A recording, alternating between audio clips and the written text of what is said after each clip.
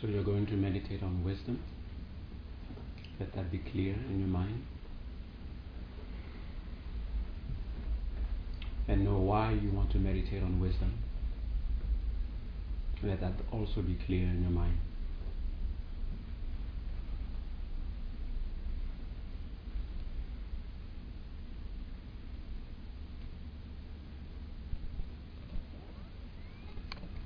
How will meditating on wisdom help your life as it is? How will it help you with your ultimate aim?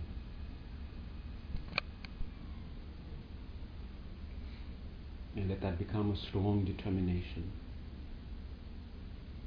Holding on to this determination, make the body become cooperative. Make the breath become cooperative. Make the mind cooperate.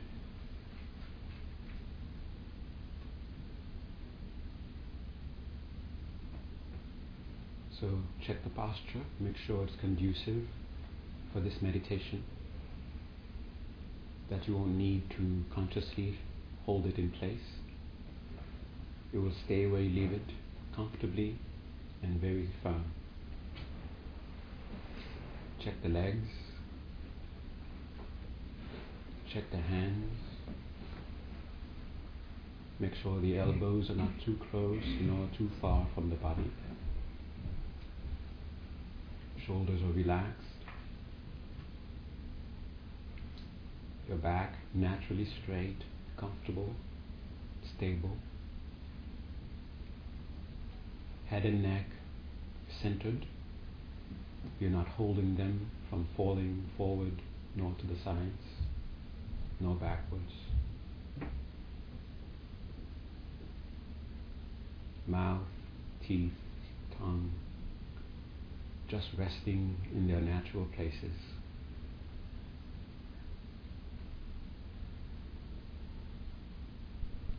The eyes conducive for you. Open might be conducive for you. Close might be conducive for you. Or half opened.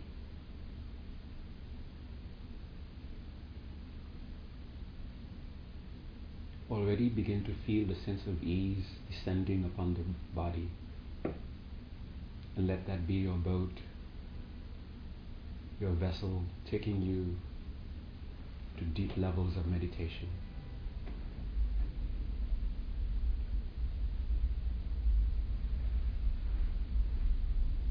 Then gently bring your awareness to the breath. No worries about controlling it. No worries about forcing the mind to focus on the breath. You're not even concerned about distractions. You're not trying to push them away. You're not trying to chase any. Your only concern is awareness of the breath. And whatever level of awareness exists, that is exactly where you need to be.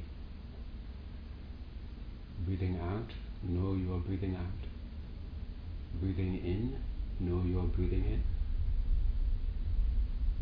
Part of the posture in place.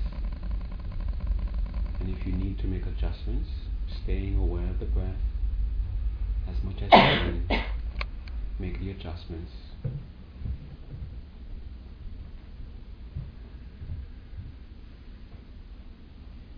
Then you feel a sense of confidence in the posture itself. The stability and its comfort gives you that confidence. And the sense of ease is your gauge. It's now either deeper or it's not disturbed. Then go back again to just awareness of the breath. You're not trying to control it. You're not trying to force the mind to focus on it. Distractions are not a worry for you. You don't worry about them, whether they are present or absent. Breathing out, know you're breathing out. Follow the mind, follow your awareness, staying aware of the breath, knowing the out breath. Breathing in, know you're breathing in. Follow the awareness, knowing you're breathing in. And again, out breath comes, follow the awareness, knowing out breath.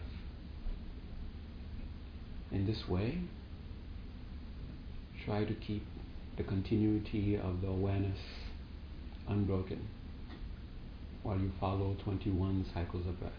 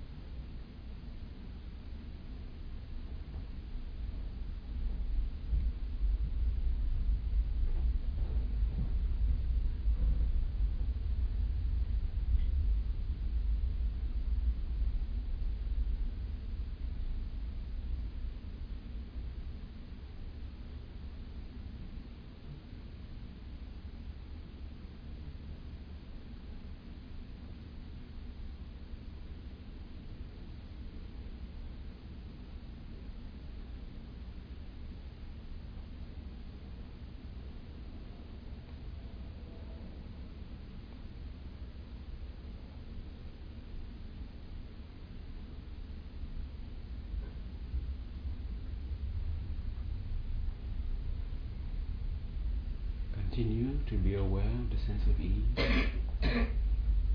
Let it continue seeking its depth.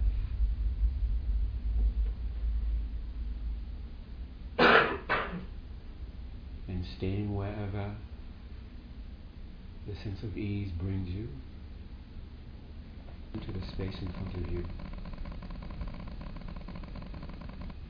At the level of your eyebrows, about an arm's length distance from you. Again, thinking of the reason why you're meditating. Asking how will you get to that goal? What will guide you? Who will guide you? What can guarantee that you will reach there? And feel yourself in the presence of a bright being, a bright presence. Your teacher, your guide to that goal, appearing in a form made entirely of light. And rehearse in your mind what this presence signifies. This is your guarantee your infallible guide, your perfect protector.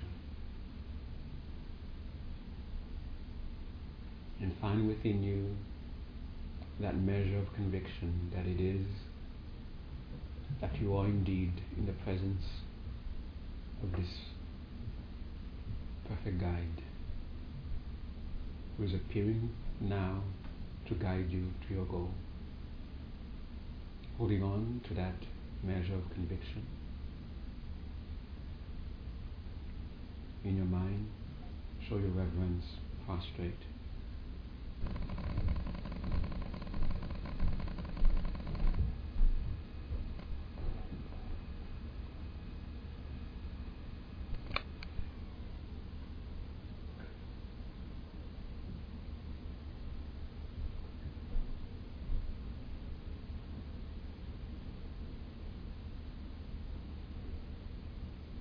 Again, recalling that you are in the presence of what is for you the means to achieve your goal, the guarantee to achieve your goal.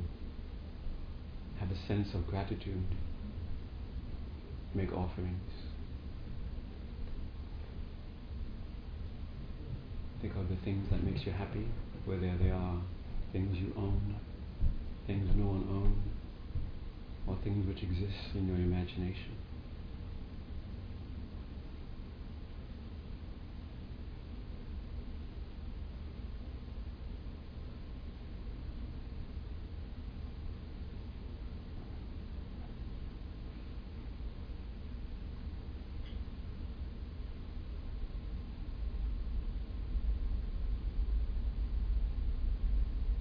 To help free your mind, free your meditation from either manifest or hidden guilt, dysfunctional guilt. Admit your faults, admit the actions you may have committed under their influence, intelligently knowing that these are the cause of the very obstacles you're experiencing, have experienced, and will experience. That you are somewhat powerless because of the force of habit. You turn to the strength of the teacher, the teaching, and the result.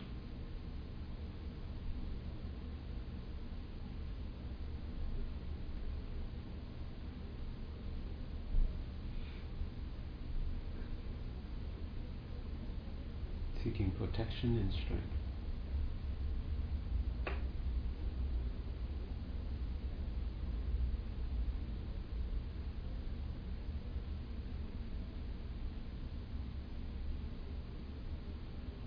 Then, according to your own capacity, make a promise to restrain in the future. It could be for a moment, depending on the force of the habit. It could be a day, whatever your capacity. And then make a promise to do something that will be as a makeup. And by doing this makeup, the result of this makeup, this action of this makeup, will counter the effect for future experiences.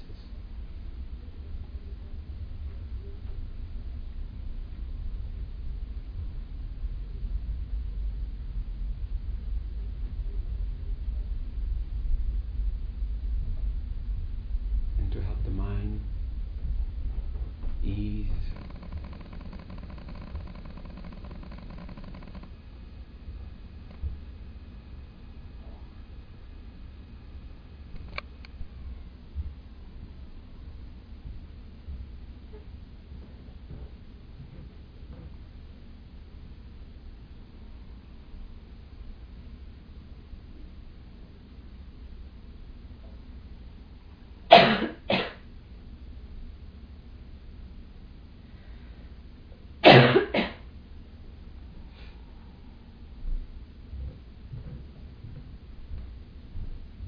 be aware of the sense of ease so you can maintain it. Is it the same when you started? Is it deeper? Just be aware of where it is and make that the foundation or the point from where you will meditate. This ever deepening sense of ease.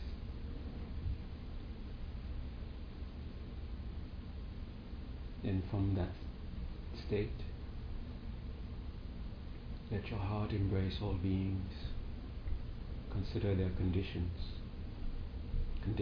which are similar to yours, the same or different, conditions that share the quality of being unwanted.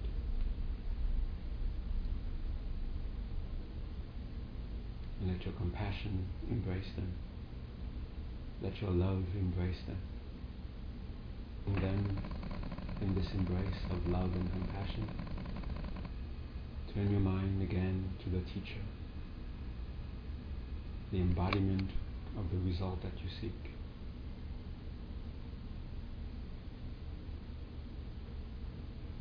Wow, because you're holding sentient beings with such embrace, now that you are looking at the teacher, you feel connected to all enlightened beings. Then ask all these enlightened beings, please teach how to truly end pain, how to find true happiness.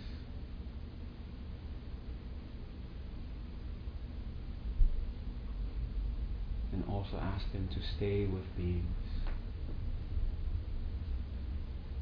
until they're truly free, truly happy.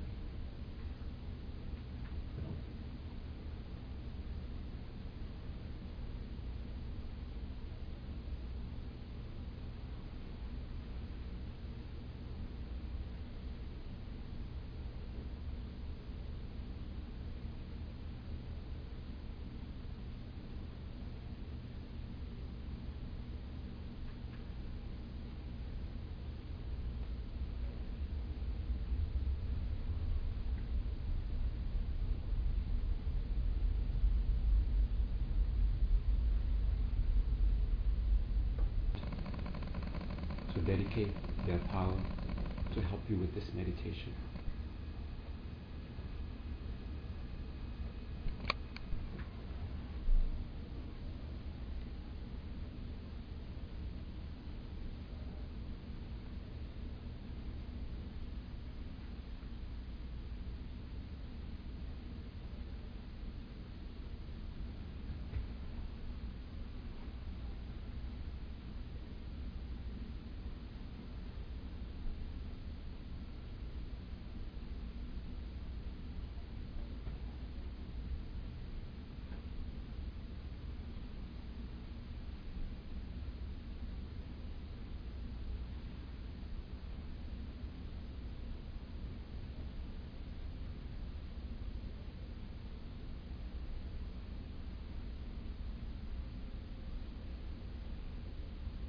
Bring the teacher to the top of your head out of the aspiration to be closer to your goal, to the teacher. Then feel that bright presence above your head, facing the same direction as you are. Feel yourself bathing with the light coming from the teacher.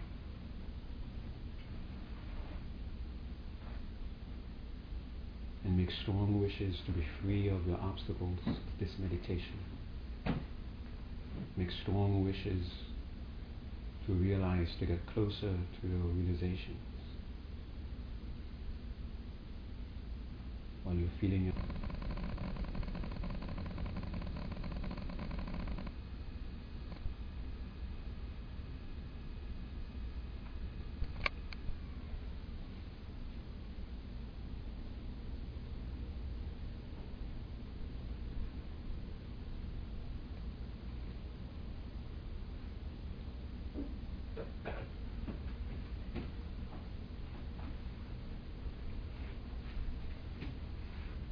Again, recall this is the embodiment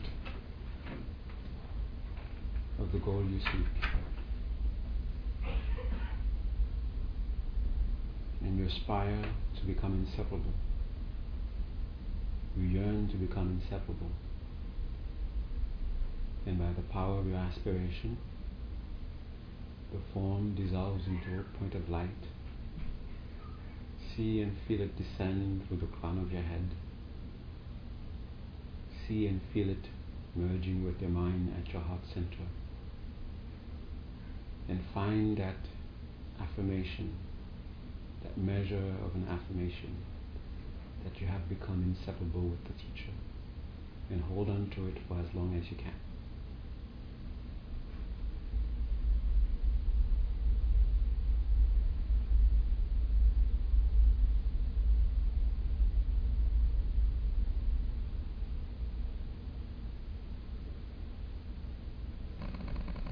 Bring your awareness back to the breath.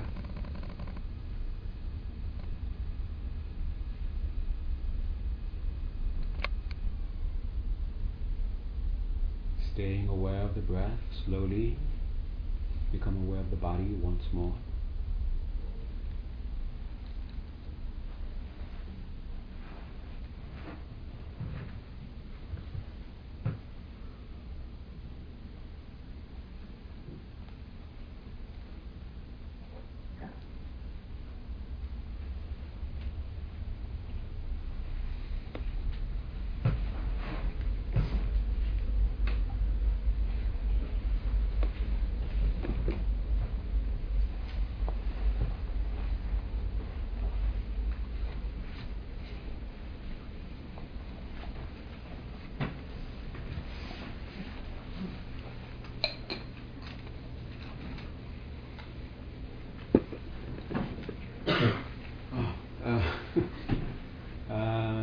Thank you very much for staying, and sorry to make you stay for so long. Well, it's time to go. Right.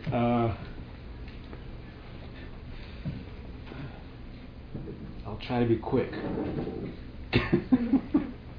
Go ahead, laugh, and I'm just funny. All right.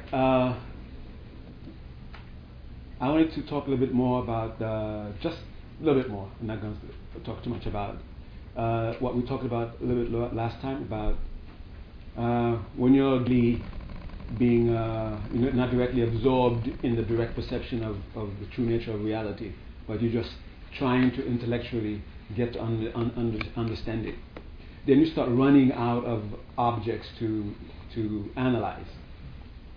First you analyze the self, then you have somewhat of an idea what that means to be selfless along that regard. Then you start going to other, then you start analyze, okay, another person. Then you start thinking about inanimate objects. Then your list of objects gets longer and longer until you start running out of gross objects. Then you go to subtle objects until you finally get to is emptiness empty? How is emptiness empty? Is time empty? How is time empty? Is space empty? How is space empty? Okay, so you start going to all those different topics to analyze. But all this is being done analytically. All this is being done, intellectually. And once you feel that you sort of like run out of categories of things to analyze, then your meditation starts to get a bit boring because you already did the I, a long time ago. You did space, you did the emptiness, you did all those things, and you don't feel that you are actually any closer to what that marvelous realization that they're describing in the book. So, what are you doing wrong? So, and then you moved on to the other objects. Before you move on to the other objects, you have to consciously know that you're not leaving because you realize that the I is empty. Okay? All this is just exercise to get a deeper understanding of what emptiness means. Okay? If you don't do that consciously, then when you move on to the next object, it will be as if somewhere in your mind you think that you know what you realize that the I is empty. You have done no such thing. Okay.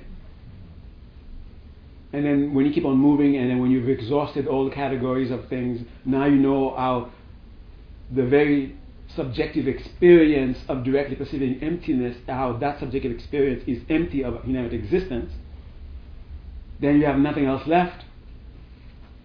Because you left the emptiness, you left that a long time ago, way behind. Okay. Now you're into, very subtle construct, very subtle thoughts. And when you've exhausted that, there's nothing else for you to analyze to say, oh, that's empty, that's empty. Then wisdom meditation become a very boring thing.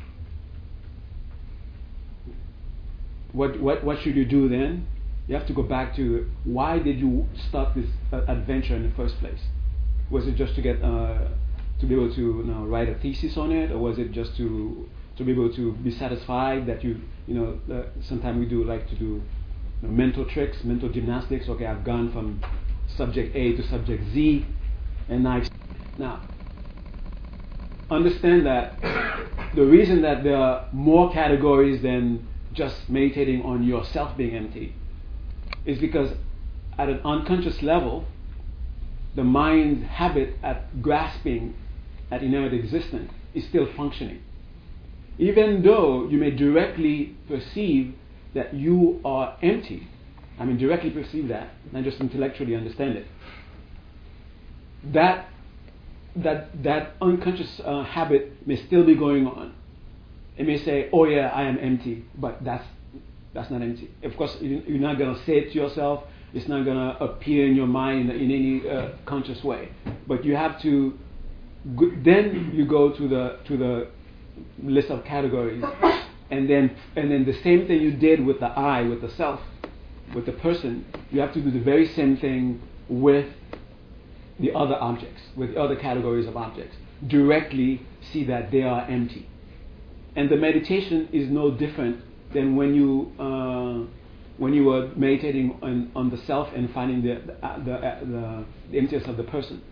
It's taking the object and then looking at it, and then finding within you the sense that it exists, and then proving it and seeking to and looking to prove it. So perhaps we got bored with meditating on the person, and we wanted to your mind, then analyze it. Okay. And what is the analysis? Seeking to prove that it exists the way it is appearing to exist.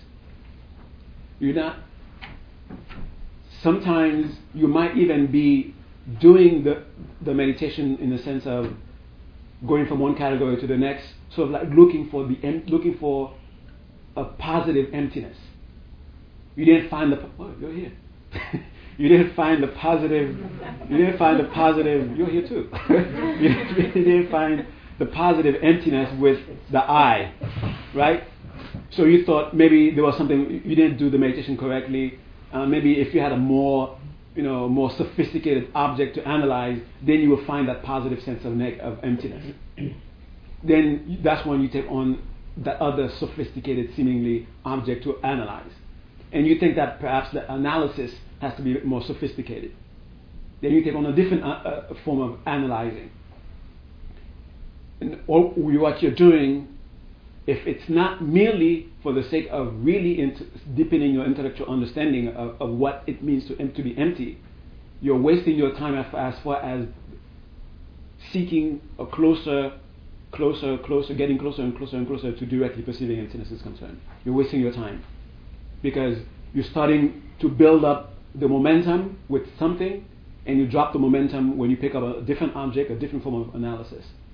Of course, your intellectual understanding may deepen a little bit, but as far as getting closer to seeing emptiness directly is concerned, you sort of like started the momentum, you realize.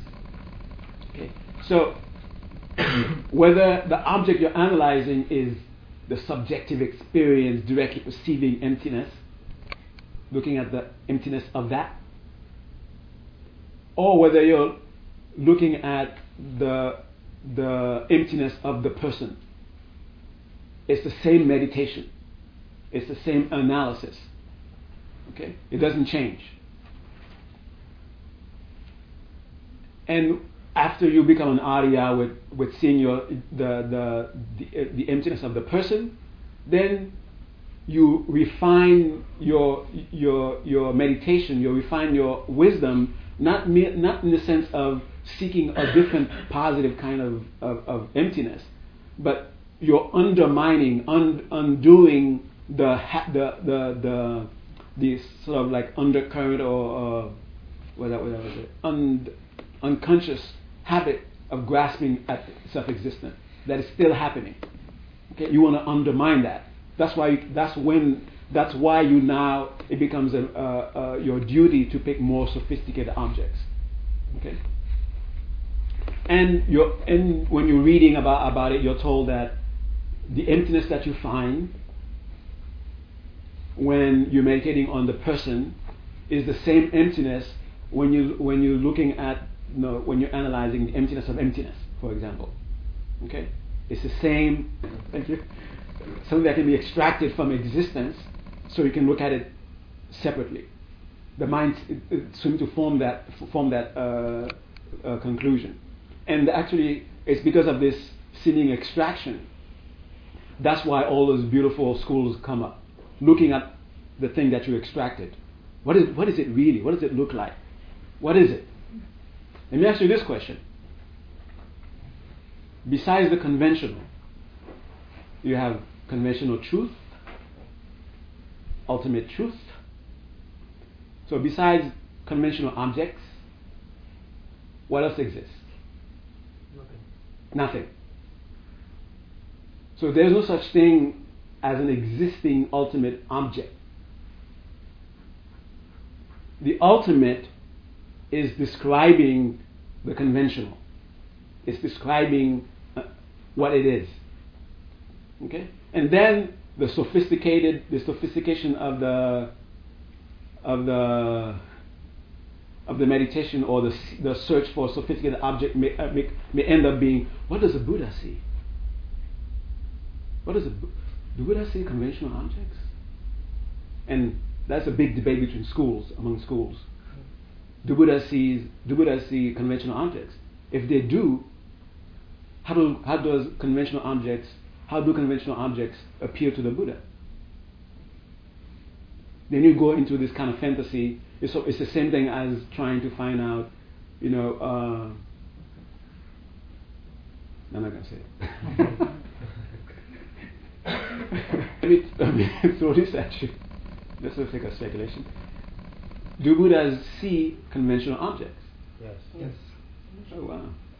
Who's been teaching? And when they see a conventional object, how do they see it? What do they see? Do they see it directly or indirectly? I see directly. They see it directly. But they know it's an illusion. Okay, well, you're getting sophisticated here. Okay, so when your meditation on wisdom end up being thinking about what do Buddhas see, and then going into that as if you're going to a Buddha's mind, and say, okay, this is what Buddhas see. Okay, doing that kind of stuff, it's speculation. Okay, you're not doing wisdom meditation. I mean, it might be classified as wisdom, some sort of wisdom, but it's not the wisdom that's supposed to transform you. Okay. The emptiness that you see, or the conclusion that we call emptiness that you arrive at when you're looking at what's here. This is what transforms you. Okay. What's going to transform? It's not somehow. Keep saying Buddhas don't see conventional things. If you think Buddhas have to see conventional things, otherwise, then your faith is stronger by doing that. Okay, say it. Buddhas see conventional things. Okay. So as just for the sake of your faith, choose whichever one helps. You're not going to know until you're a Buddha. Okay. I've told you before. What is the most poignant realization of someone who's just about to become a Buddha? Oh wow! How much more Buddha knows than that? Yeah. Wow. I have no idea what this thing Buddhahood is. They're just about to become a Buddha, right? I mean, they should be telling you what Buddhas see. Right? They spend eons, thinking about it. And finally they realize that I have no idea what this guy sees. Okay? Maybe finally they say, let me stop speculating. Let me become a Buddha, then I'll know. Okay. Right, so when you're now reached the point where you need to look at the emptiness of emptiness, okay? Because you really exhausted those other categories, and you've seen, you've had the direct experience that they are empty, and the unconscious grasping to their self-existence is completely gone as far as the intellectual form of it is concerned. Not thinking that, but let's say you got it. Whether or not you have intellectually really grasped the idea that emptiness is empty, but unconsciously you are grasping. I'm not going to say you may be. You are grasping at self-existence of emptiness. Okay. Now you need to bring emptiness as an object in front of your mind, the same way you brought the me as an object and analyze it. You have to bring the me. You have to bring emptiness as an object and then analyze it. Now that's a sophisticated meditation. Why?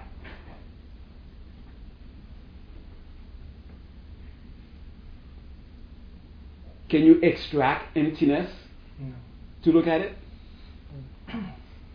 No. You can only talk about emptiness only in relation to what exists. What is empty? Those things that exist, they are empty. How can you analyze? Yeah, that's a very sophisticated analysis, isn't it? Okay. Well, it is the mind trying to, when you're not quite there yet, and you want to sort of like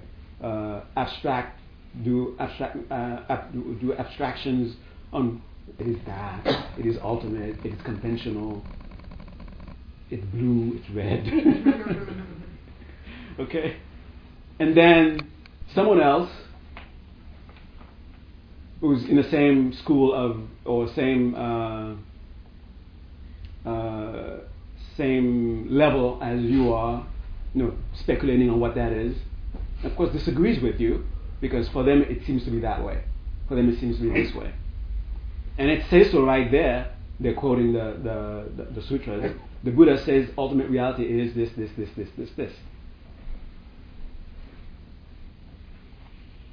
But the other one says, but the Buddha said this, here. So it seems to them that the Buddha is saying different things. And I refuse, personally, I refuse to accept that the Buddha ever contradicted himself. For me personally, for my own faith, if the Buddha ever contradicted himself, he's no longer a Buddha. Okay. To me personally. Okay. So no matter how sophisticated or how convincing the argument may be that the Buddha was skillfully contradictory, it doesn't what's it, bode? I'm trying to use that term, I've never used it. Bode well with me, is that the word? It doesn't bode well with me. Okay. What does that mean with bode? I just use it, I have no idea what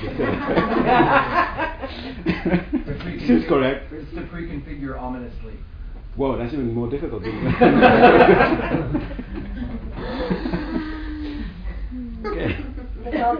They agree that everything is empty. But when they're looking at emptiness itself, then that's where they have the different opinions. And the problem begins by looking at emptiness itself. Okay. I mean, you have to look at it one day,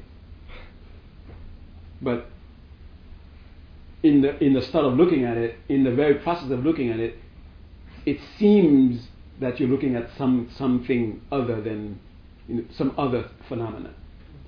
And your mind might go into the habit of making it into some positive thing, some positive object. And then when you make it a positive object, then you have to describe its characteristics. Is it blue? Does it feel nice? All those kinds of things. Is emptiness blissful? Is emptiness blissful? Yes. No. Emptiness is blissful? Like a baby out. Okay. But you said it's just the absence, so it doesn't have any characteristics. It doesn't have any characteristics.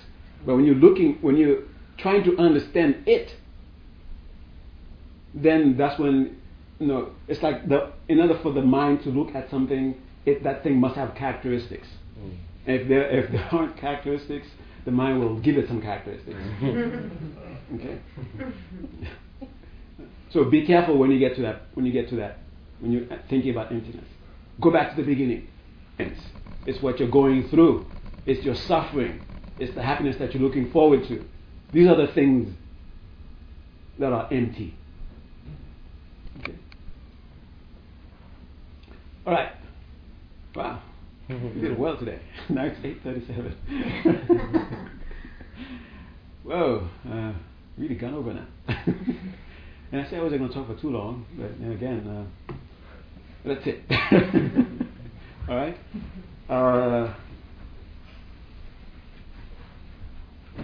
And if you want to have fun with the sophisticated object of subtle objects like emptiness, while you're analyzing it, you have to have this. It's the same experience. The same way you brought forth the sense of I, you have to bring forth the sense of emptiness. Okay, and what it is, and then analyze it. By that you mean what you think it is. Yeah, right? what you think it is. Okay. I don't understand if we find that an object is empty. What is the purpose to find if emptiness is empty? What is the purpose? Because as soon as the mind say something, the unconscious habit grab onto that with self-existent attributes. Okay. Remember, the reason, the true reason for looking or seeking to see directly that emptiness is empty is because of the undercurrent, unconscious habit of grasping that you're trying to stop, trying to cut. Okay. T is not as powerful as the emptiness when you see the emptiness of emptiness. That's not the reason. Okay. I mean, intellectually, it might be a bit more interesting, but as far as the emptiness that you arrive at, when you look at the emptiness of self, emptiness, and the emptiness that you arrive at when you're looking at the emptiness that you think the emptiness is, it's the same emptiness. Okay, it doesn't change. It doesn't become more profound. Okay. All right. Okay. All right. We have minus 40 minutes.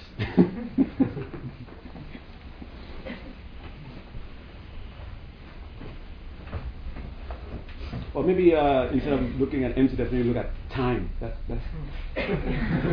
more a less strenuous object to analyze. Okay.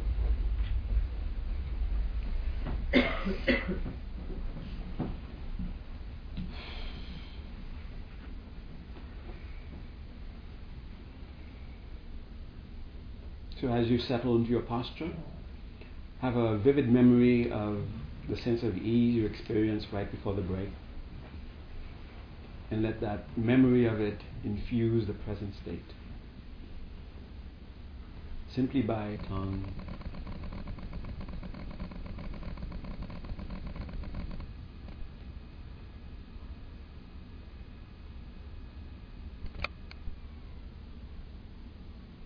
Eyes.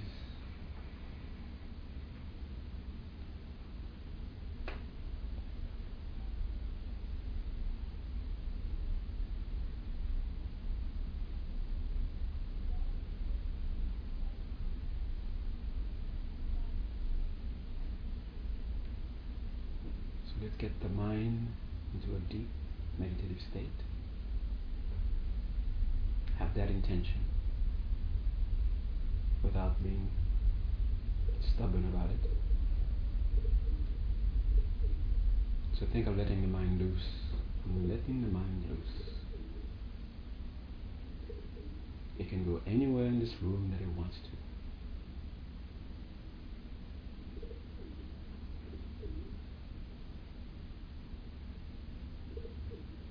And when you feel that the mind feels at ease, then sort of as if saying, the reason you're feeling at ease is because also of what's not present here.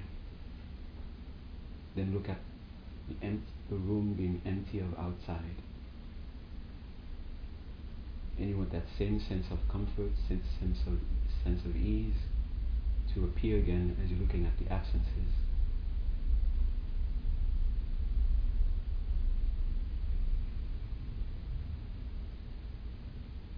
And you will feel it maybe a bit,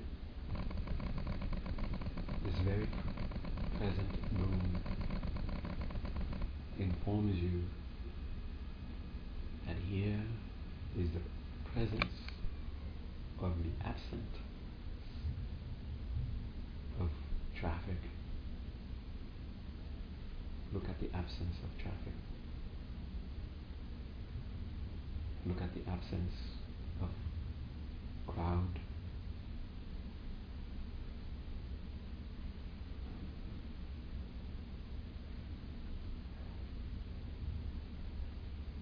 And again the mind finds a deeper sense of calm, deeper sense of comfort in that absence. And the mind naturally wishes to continue to experience this sense of comfort.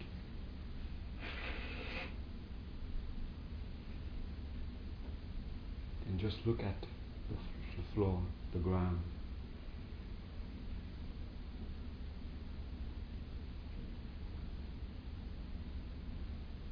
It is absent of room. There are no walls, no ceiling. There's no outside. And that sense of comfort is a floor, absence of room, absence of outside, sense of comfort is transforming to something more static, becoming gladness, joy.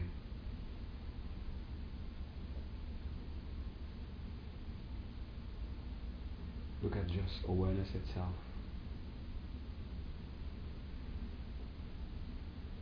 And there is the absence of space, floor, room, outside.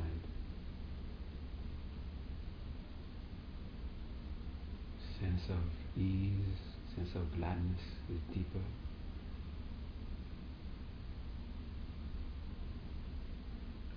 Look at nothing.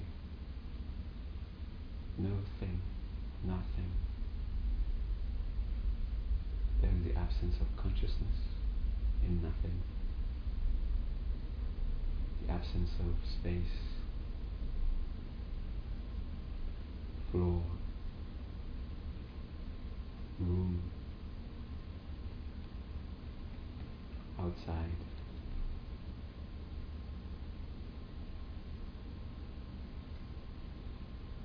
The gladness and joy is deeper, more serene.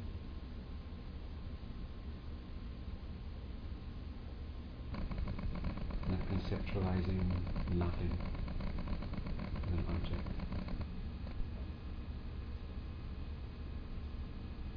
Not thinking about consciousness. In that very state, there's absence of nothing.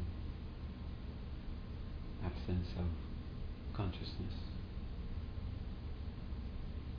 absence of space, floor, room, outside.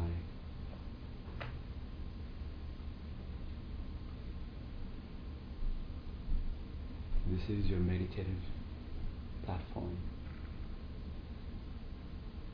The sense of serenity,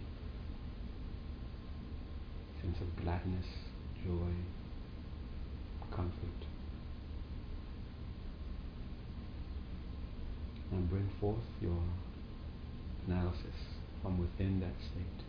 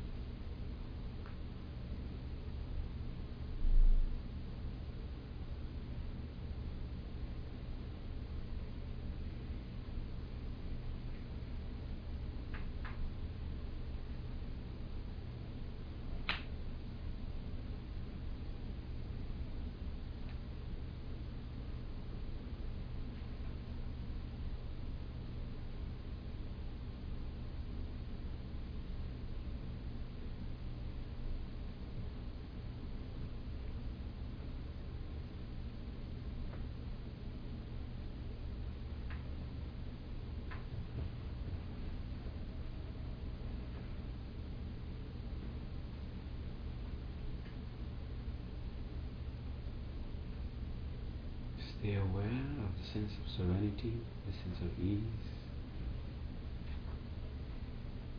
From within that state, again, embrace all beings.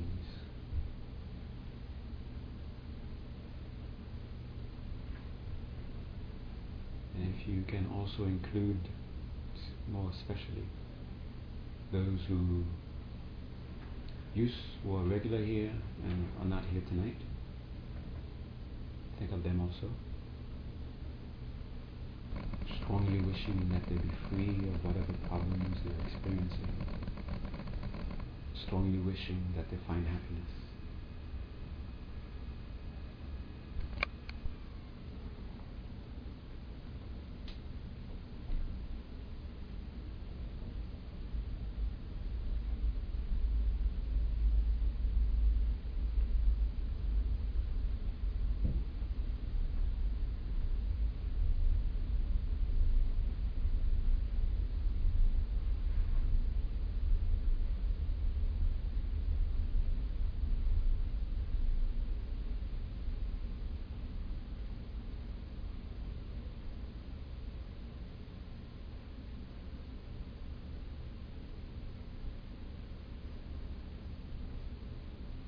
Think of the merits of this meditation and dedicate it to the achievement of your ultimate goal.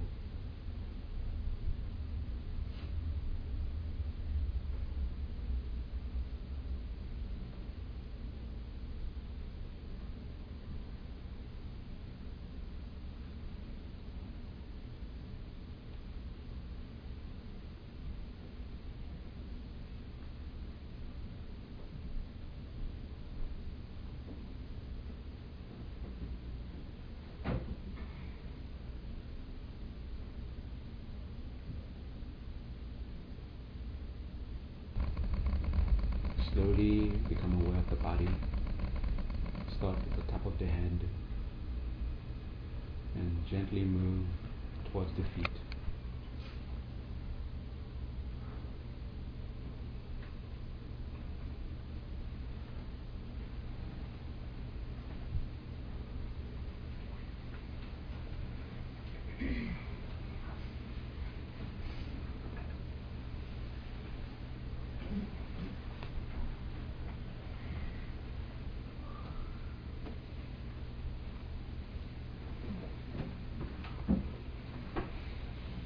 Okay, thank you very much.